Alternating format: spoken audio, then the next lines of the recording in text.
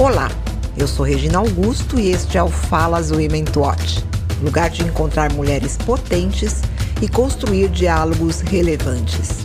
Esse podcast é uma parceria com MEI Mensagem e tem patrocínio de Almap BBDO, GNT, Mondelez, NeoH e TikTok. Alessandra Blanco é Country Manager do Yahoo Brasil e Head de Mídia do Yahoo Américas, que inclui América Latina e Canadá. Há 3 anos, ela comanda as operações nacionais com a primeira mulher a ocupar o cargo. Alessandra construiu sua carreira no meio editorial, com passagens pela Folha de São Paulo, Editora Abril, IG, a agência Cubo CC, Editora Globo Condé Nast.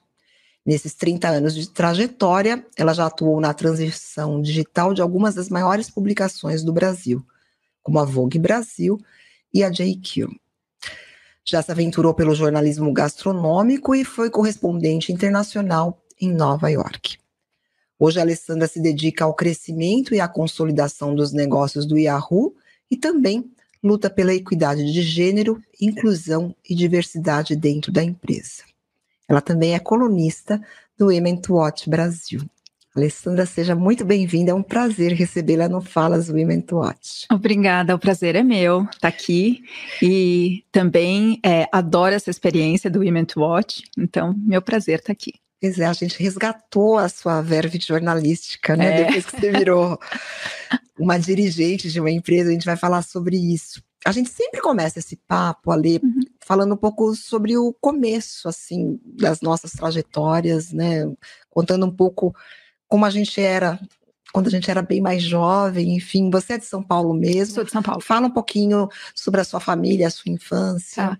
Eu sou de São Paulo, nascida no Ipiranga, então sou super paulistana. Enfim, uma trajetória bem família classe média baixa, assim, sabe? Então, minha mãe nasceu em Piracicaba, meus bisavós vieram da Itália trabalhar em fazendas de cana-de-açúcar no interior paulista. Depois meus avós se mudaram para São Paulo, minha mãe dona de casa, meu pai metalúrgico. E aí eu cresci no Ipiranga. Tenho falado esses dias sobre isso, é engraçado que eu queria fazer jornalismo desde que eu tinha 8 anos. Eu nem sei bem por quê. Olha. Eu sempre gostei de escrever, e agora a minha filha está com 10 e ela está discutindo, né, o que ela quer fazer, então a gente tem falado muito sobre isso. Aí fiz faculdade na Metodista, ali em São Bernardo do Campo. É que o Ipiranga é um bairro que fica ali no limite do ABC, Fica, né? Interessante. E isso, né? eu sempre morei ali no final do Ipiranga, quase, morava 10 quilômetros ali da Metodista, bem próximo da favela do Heliópolis até. Entendi. Então, acho que eu tive uma infância assim muito... Hoje, quando eu falo muito de diversidade e inclusão, assim, eu olho muito para isso que eu vivi, sabe? Era uma coisa muito próxima ali. Estudei numa escola de padres que o padre Júlio Lancelotti, a cada 2 meses, levava a gente fazer visitas na favela do Heliópolis e fazer trabalho, as crianças ali, com trabalho voluntário mesmo. Então, engraçado, assim. Mas é legal isso forma as pessoas, né? Muito. Essa experiência é muito importante. Até hoje, assim, quando eu olho muito para os meus objetivos de vida hoje, eu trago muito isso, sabe? E outro dia escrevi até sobre isso. Exatamente. Mas aí é isso, aí fui fazer a faculdade de jornalismo na Metodista e eu tive um primeiro trabalho, comecei, na verdade, recepcionista de uma clínica de olhos ali no Ipiranga, depois fiz um trabalho de assessoria de imprensa para a rede de cabeleireiros Sorro, e aí depois logo entrei na Folha, estava no 2º ou 3º ano de faculdade, eu entrei na Folha. Você entrou na Folha no momento que a Folha era, assim, estava num auge. O meu sonho era trabalhar na Folha, assim, eu entrei na faculdade, eu queria trabalhar na Folha. Sim. Foi primeiro trabalho que eu fiz na faculdade, eu fui visitar a Folha, e aí eu falava, nossa, eu quero trabalhar aqui, aquela coisa. Porque naquele momento a mídia impressa era muito forte, né? E era um momento ali de impeachment, então tinha aquela importância, né, de abertura, enfim, de pluralidade, de trazer outros pensamentos. Para mim aquilo era assim, nossa, eu quero fazer parte disso. E eu acho que você, até pelo momento histórico, como você falou, você também pegou ali a transição do analógico para o online, né? Que eu acho que a sua carreira é muito sobre isso, muito, né? Bom, quando eu entrei no jornal, ele tinha acabado de passar da máquina de escrever para o computador. Olha só. Mas eram aqueles computadores que na hora do fechamento eles esquentavam, você tinha que abrir a caixa, assim, sabe? Eu lembro de editora atacando o computador no chão, assim, porque travava e não funcionava. E era a tela preta com as letrinhas verdes. E eu lembro quando o primeiro computador que foi conectado à internet no jornal, a Maria Ercília, que era a única pessoa que tinha acesso àquele computador, e ela deu um treinamento de como usar a internet, e ela fez a primeira entrevista pela internet. Eu lembro assim, exatamente como se fosse ontem, sabe? É uma loucura, né? Mas marca mesmo, marca muito isso. E você ficou bastante tempo lá, né? Eu fiquei mais de 7 anos na Folha. Foi lá que você foi correspondente? Sim, foi pela Folha? Foi pela Folha, fui para Nova York pela Folha em 98. E aí, até então, você era uma jornalista, né? Início de carreira bem-sucedida, com experiência internacional. Como que você foi para o mundo digital? Bom, eu saí da Folha e fui para a Editora Abril, para Capricho, mas ainda revista, né? E aí eu fiquei poucos meses na Capricho, porque foi aquela época daquele boom digital de 2000. Da bolha, né? Da bolha, que começaram a pipocar várias empresas. Eu tinha trabalhado na Folha com o Matinas, na revista da Folha. E depois ele que me levou para Abril, para Capricho, e aí ele foi para o IG. E aí ele me convidou. E aí foi quando eu fui para o digital. Era assim, era um mundo, eu lembro assim, toma essa decisão, não toma. É um lugar novo, não é um lugar tradicional. Quanto tempo eu vou ter de emprego? Enfim, eu sou arrimo de família desde os 18 anos. Então eu tinha que tomar uma decisão de tipo, eu não posso ficar sem trabalho aqui, né? Sim. Tipo, depois fecha e tal. E aí fui, e eu lembro assim eu acertei, aí eu tinha acho que uma semana de férias, e eu comprei HTML for Dummies, e fiquei lendo, assim, sabe? Porque editava por HTML na época, verdade, não tinha um publicador. Não tinha, né? E aí fui estudar UX, assim, nem existia esse termo na época, mas tipo, o primeiro portal ali, como é que desenhar a primeira homepage, então... Não, a gente está falando quando era tudo mato mesmo. Muito, muito. E aí foi lá que você desenvolveu o seu... Era um blog de gastronomia, é isso? Assim, eu fiquei no IG por 14 anos. E eu tive vários momentos. Então, eu fui para lá para ser uma editora de homepage. E aí, eu passei por vários estágios. Assim, eu virei depois a gerente de homepage, gerente de entretenimento. Aí, assumi também a parte de jornalismo e virei uma diretora de conteúdo. Mas eu sentia muita falta de escrever. Então teve também, quando os blogs começaram a surgir e todo mundo fazia um blog, eu falei, eu quero fazer um blog também, não sabia exatamente o quê. Tava de viagem, eu fui fazer uma viagem para a Itália, e aí aquele momento, né, comida italiana, eu tava comendo um sanduíche de tomate com mussarela de búfala, e falei, vou escrever um blog de gastronomia, porque eu sempre quis. E aí comecei, era uma experimentação no começo, mas me apaixonei, e aí fiz curso de chefe, de cozinha, enfim, aí foi todo um momento escrever sobre gastronomia também, que durou muito tempo, assim, nos últimos 2, 3 anos é que eu parei. E você ficou conhecida por isso, né? Eu lembro disso. Lancei livro com as histórias do blog, depois eu participei de um programa da Fox na TV com cozinheiras mesmo. Eu era a única que não era cozinheira, que era jornalista. Mas era um programa de receita. Tive um micro café, restaurante dentro da Cubo, na agência onde eu trabalhei também. Enfim, teve um momento. Eu falo que sempre foi muito um lado B, mas que eu adorava fazer Que e me legal. permitiu continuar escrevendo. Sim. E aí eu ia te perguntar justamente isso. Daí você depois vai para Cubo, né? Daí você muda, sai de veículo e vai para agência. Eu fiquei no IG 14 anos, assim, passei por vários momentos no IG, vários presidentes, vários proprietários diferentes. E em 2012, eu tive a minha filha. No momento que eu estava de licença maternidade, o IG foi vendido para um grupo português. Quando eu voltei, muita coisa tinha mudado, assim, o meu cargo já tinha uma outra pessoa. Eu ainda eu criei uma área de branded content no meu retorno. E aí fiquei mais, acho que 1 ano e pouco, e aí eu achei que não tinha mais um espaço para mim. Eu não concordava muito mais com o que estava acontecendo. E aí eu já tinha uma conversa com a Cubo, e eles me convidaram para ir para lá para montar uma área de conteúdo dentro da Cubo. E ajudar a montar uma agência de PR que veio a ser a Soco depois. Então, comecei com o CIMI lá naquela época e fiquei também, acho que 4 anos e pouco na Cubo. Um momento interessante ali, né? Porque era um momento que estavam começando os influenciadores digitais, né? As redes sociais ganhando mais tração e tudo, né? E para mim foi uma outra experiência, assim, que era uma experiência.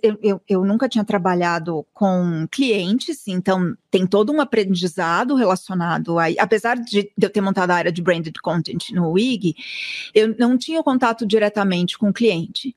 E tem um lado de aprendizado, de objetivos, de estratégia, de influenciadores e redes sociais, mas também a Cubo sempre foi muito inovadora, né? Então, de trabalhar em projetos que eu jamais teria tido oportunidade de trabalhar num veículo.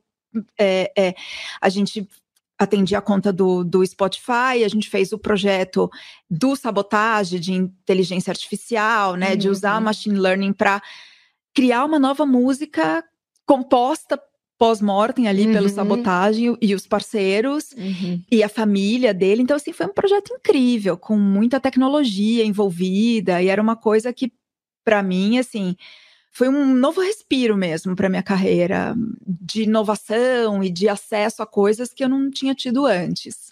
E acho que também te colocou em contato com as marcas e com negócios, né? Que eu acho que para hoje, onde você está, eu acho que isso foi muito importante, né? Porque eu também sou jornalista de formação, temos isso em comum, a gente não aprende isso, né, na nossa formação de jornalista. Aliás, acho que agora deve ter mudado, mas pelo menos na nossa geração, quando a gente trabalhava em redação, lá no começo, havia até uma distância desse lado de negócios, né? Eu tinha vivenciado isso no IG. Quando eu virei diretora de conteúdo no IG, tinha um lado de negócios, estratégia e orçamento que eu tive que desenvolver. Eu fui fazer um MBA para isso, porque no começo era totalmente assim, né? Não entendia nada. Então, eu já vinha desenvolvendo isso. Mas na agência, isso é a prática do dia a dia, né? Então, realmente, essa parte de negócios eu desenvolvi muito, e muito de estratégia também. Que, inclusive, foi super. Depois, quando eu fui para a Condé Nast, foi super necessário, assim, né? De olhar para orçamento, de olhar para que tipo de investimento a gente precisa ter, e tinha essa relação com a Condé Nast nos Estados Unidos, então budgets para 5 anos, né, um olhar muito para frente, então que foi indo uma construção mesmo que me levou ao momento que eu tô hoje. Aí você sai da Cuba e vai para a Condé Nast. Antes de você ir para o Yahoo, você não foi da Cuba? Eu achei que tinha sido direto. Não, eu saí da Cuba e aí fui para a Condé Nast, fiquei quase 2 anos, 1 ano e meio, e aí eu recebi o convite para ir para o Yahoo. E num outro momento do Yahoo, né? Porque num outro momento de Yahoo. Nós tivemos vários Yahoo no Brasil, né? Eu digo, eu e Yahoo, a gente teve muita paquera. Assim, muitas vezes, assim, várias conversas, vários momentos. E aí, neste momento, que foi comecinho de 2019, que teve um outro olhar para Yahoo internacional, né?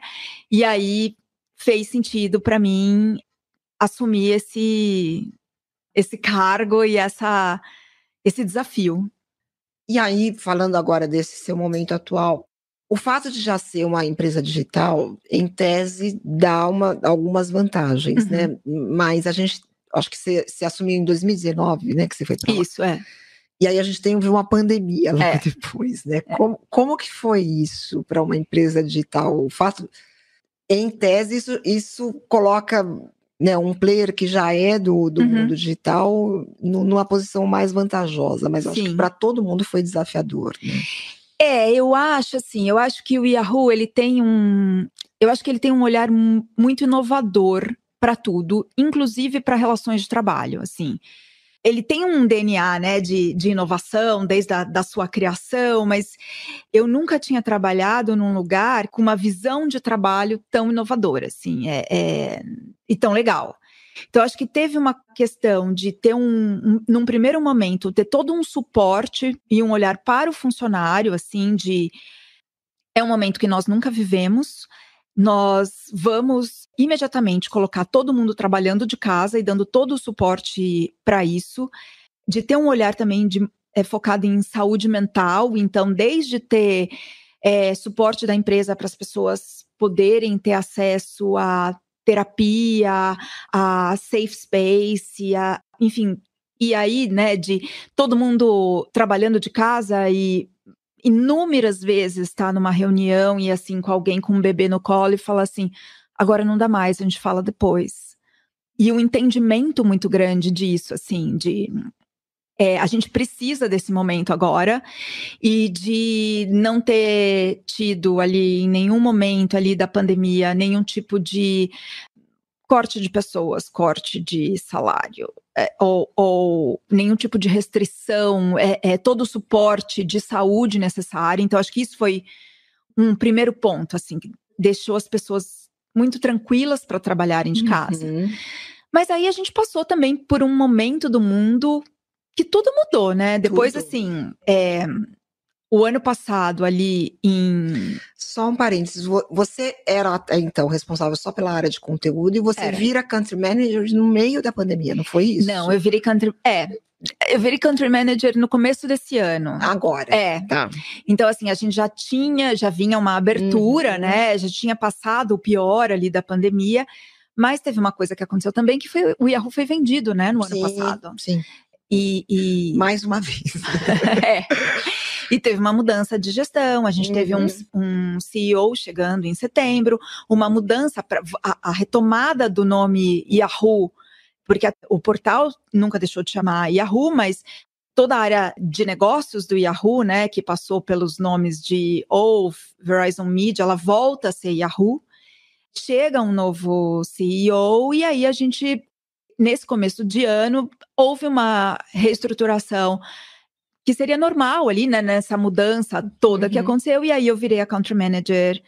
Eu não lembro exatamente se foi fevereiro ou março, mas por aí. No comecinho do ano. E aí eu queria trazer 2 aspectos, eu acho, dessa sua posição atual. Primeiro, a primeira mulher que assume como country manager do Yahoo no Brasil, né? O Yahoo é uma das marcas da web lá atrás, né? Que passou aí por várias encarnações, inclusive a atual, mas eu acho isso um feito muito importante, né? Sim.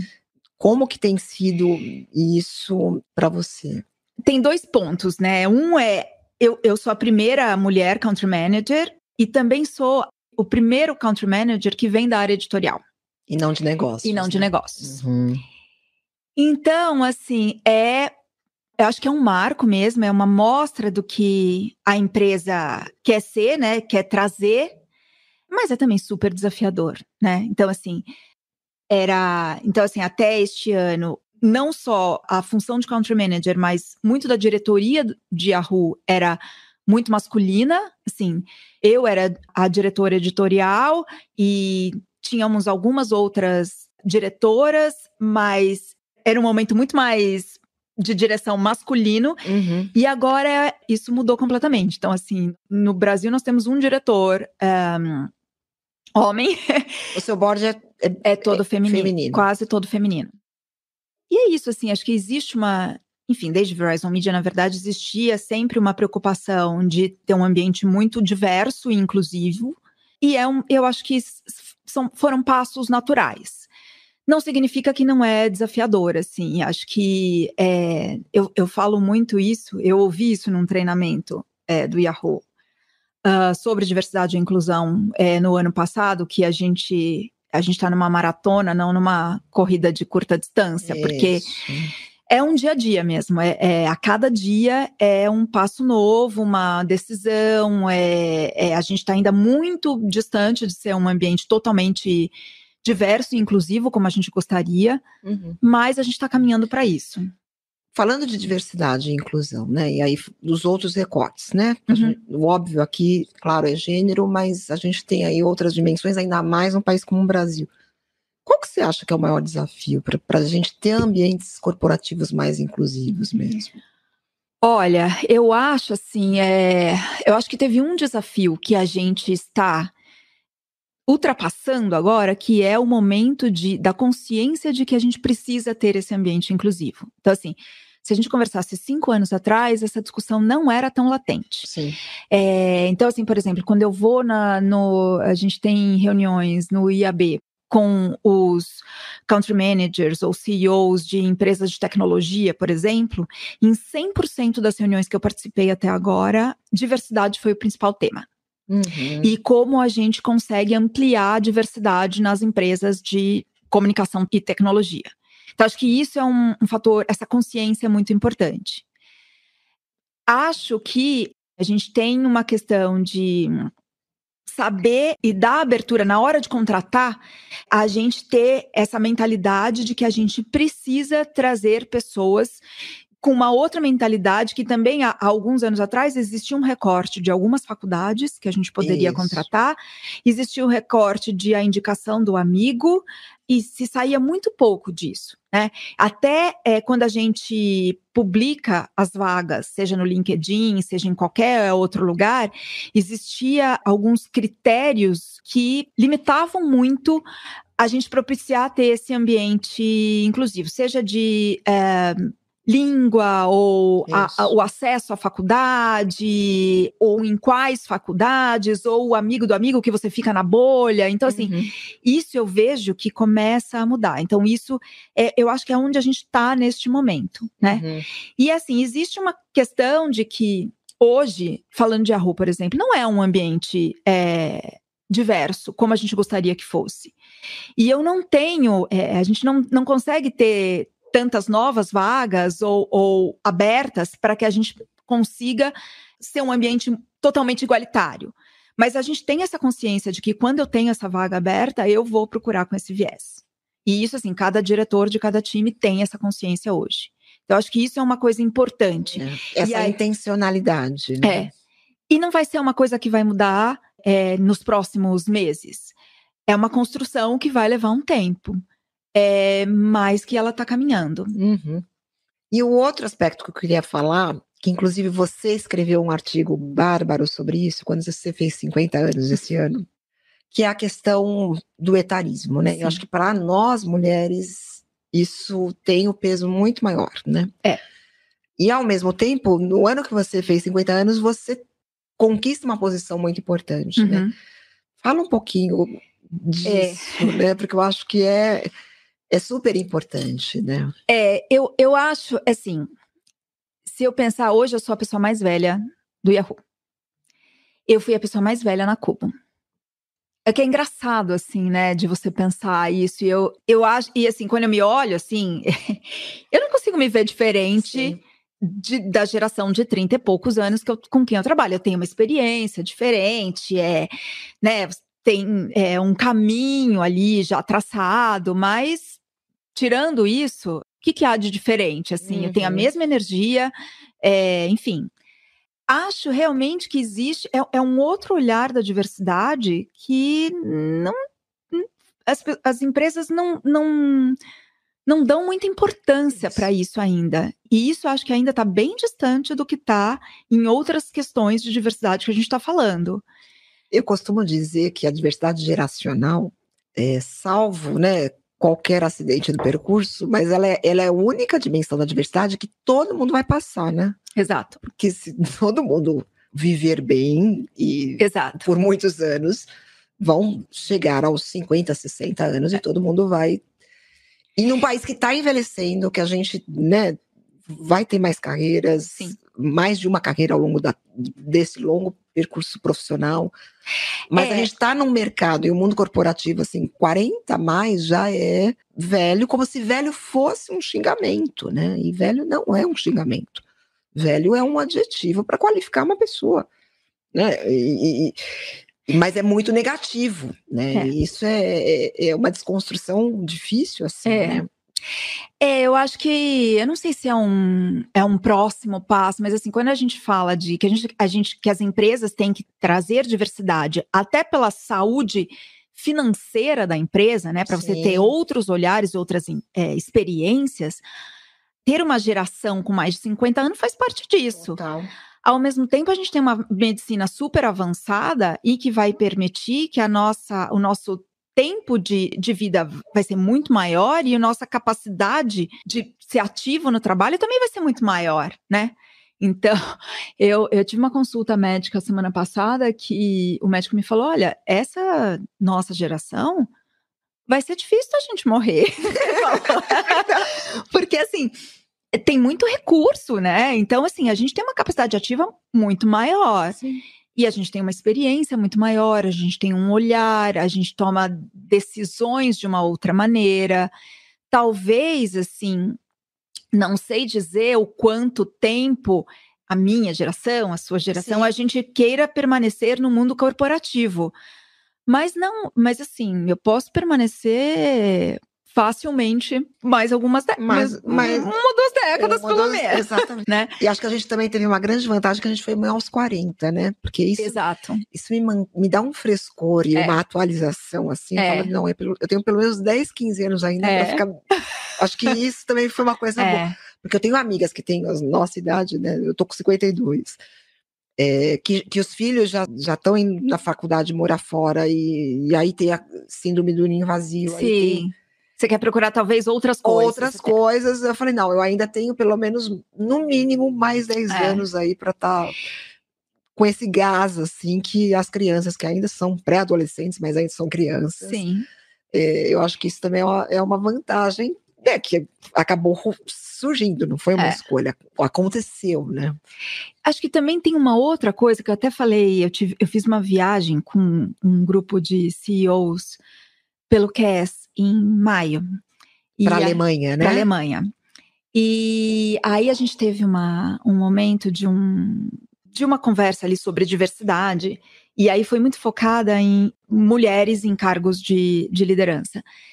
E aí eu cheguei a dar um depoimento na época que as pessoas ficaram pensando que, assim, eu acho que eu assumi essa função de country manager também por uma história de vida que me levou a chegar nisso nesse momento. Então, assim, eu tive filha com 40 anos, eu pude tirar meses para ficar com a minha filha e cuidar dela, ela tem 10 anos agora, eu tenho uma construção, eu fui diretora, então eu falei, eu fui número 2 numa empresa, eu fui diretora por muitos anos, né? Já faz, sei lá, quase 20 anos que eu tenho cargo de direção. Sim. Por que só nesse momento eu assumo essa posição que é a posição de liderança na empresa, né? Porque eu tenho uma trajetória de vida, uma trajetória de carreira e eu tenho uma vida pessoal que me propiciou chegar a isso nesse momento. Porque quando eu assumi essa posição, eu tive uma discussão na minha casa com meu marido que me falou, olha, eu vou ter que viajar mais, eu vou ter que me ausentar, como é que a gente vai fazer essa divisão? Então, a gente fez uma estrutura na minha casa hoje e que permitiu que eu também pudesse ter esse cargo. Então, se eu fosse mais jovem, não sei se eu conseguiu neste momento, com sabe? a sua filha mais novinha. Então, assim, também tem essa construção e esse olhar que eu consigo ter essa dedicação agora. Porque é uma conquista mesmo, né? E aí, a gente já está se encaminhando para o final, ali. E você acabou de falar, né, dessa construção, né? Após essa trajetória super interessante e bem-sucedida, quais são os próximos passos da Alessandra Blanco? Pois é. Olha, eu acho assim, que enfim, tem menos de um ano aí que eu assumi essa posição e eu acho que tem um trabalho para acontecer, né, no Yahoo, que eu ainda tenho uma longa dedicação ainda, então de continuar esse trabalho, né, do Yahoo como um importante player de negócios no segmento de EdTech e um importante player de editorial, de conteúdo, com uma visão mais abrangente mesmo, editorial. Eu acho que essa questão de diversidade e inclusão, ela passa por tudo isso, tanto o que o Yahoo leva para o mercado, quanto no crescimento interno da empresa, entre os nossos funcionários. Então, tem essa questão. Eu tenho também um desafio bem grande para a América Latina e Canadá. Assim, são mercados que estão em momentos diferentes, então, Canadá com uma perspectiva de crescimento bem grande para o ano que vem, que é algo que vai me tomar bastante. Então, isso é o que eu vou me dedicar, eu diria, nos próximos 2 anos. E eu gosto muito, assim, de tudo que é um trabalho criativo. Minha filha decidiu que ela quer morar em Paris e fazer faculdade de moda em Paris. E eu falei, bom, então quando ela for fazer isso, eu acho que eu quero morar um período na Europa, que é algo que eu quis sempre fazer. Então, assim, acho que eu não acho que é algo que vai acontecer antes de daqui a...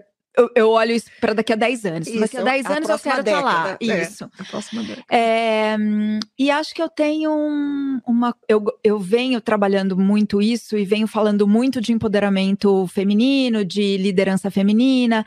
É algo que toda vez que eu falo sobre isso, que eu vou em algum lugar falar sobre isso, eu acho que vem pessoas me falam, nossa, que legal, me conta mais. Então é um outro caminho que eu quero estar, sabe? Sim. Então eu vou falar agora em novembro num fórum imobiliário sobre empoderamento e liderança feminina. É um negócio que não tem nada a ver comigo, mas que essa troca de experiência é muito legal. Exatamente. Então, por isso, assim, participar do Women to Watch, para mim, é uma coisa muito bacana, porque eu estou conversando com mulheres de outros segmentos. E você vira uma voz, né? Porque aí você já chegou num lugar que transcende a sua empresa apenas, né? Então, essa questão da liderança feminina e acima de 50 anos, é um caminho também que eu vejo para os próximos meses, anos. Aí. Que legal.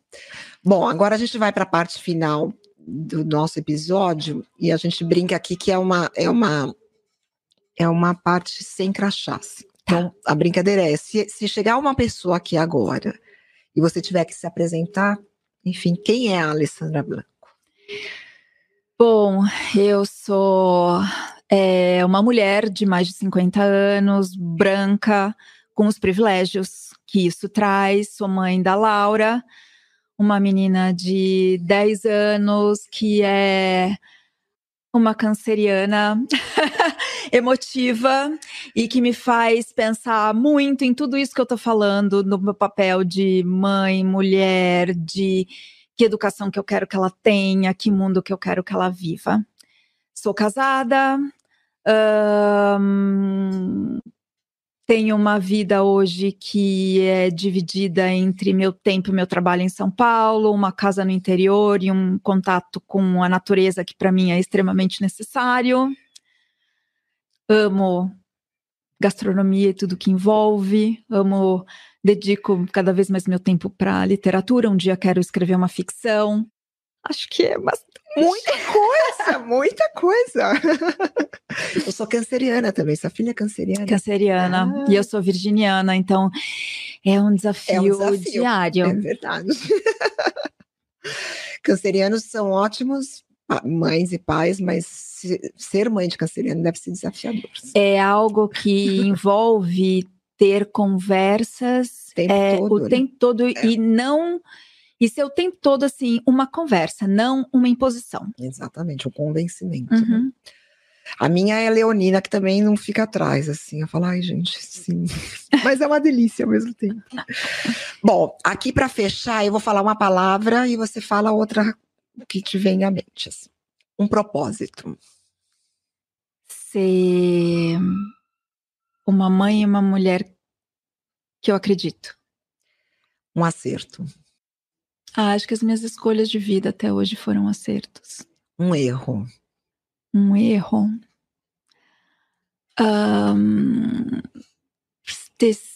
Ter algumas explosões, assim, ser explosiva. Mais na juventude, mas ainda acontece. Uma certeza. De que eu quero um mundo melhor para minha filha. Uma paixão. Ai, gente, difícil. Uma só? Minha família, então. Por último, se você quiser, você pode abrir mais. Um conselho. Um conselho? Viver intensamente as coisas que a gente acredita e seguir nisso, ter isso como um norte mesmo. Olha, a gente poderia ficar aqui mais tempo, porque esse papo é maravilhoso, mas a gente já está chegando ao final. É isso, né? Aqui 2 mulheres jornalistas, 50 a mais, num momento ótimo da nossa vida, Sim. Com as nossas filhas aí mais ou menos na mesma idade. Acho que é isso, assim, é viver o que a gente acredita. Acho que para mim é isso. É isso aí. Adorei. Também. Obrigada, Obrigada querida, a você. e parabéns. Obrigada, parabéns você também. Uma delícia participar dessa conversa. Tá.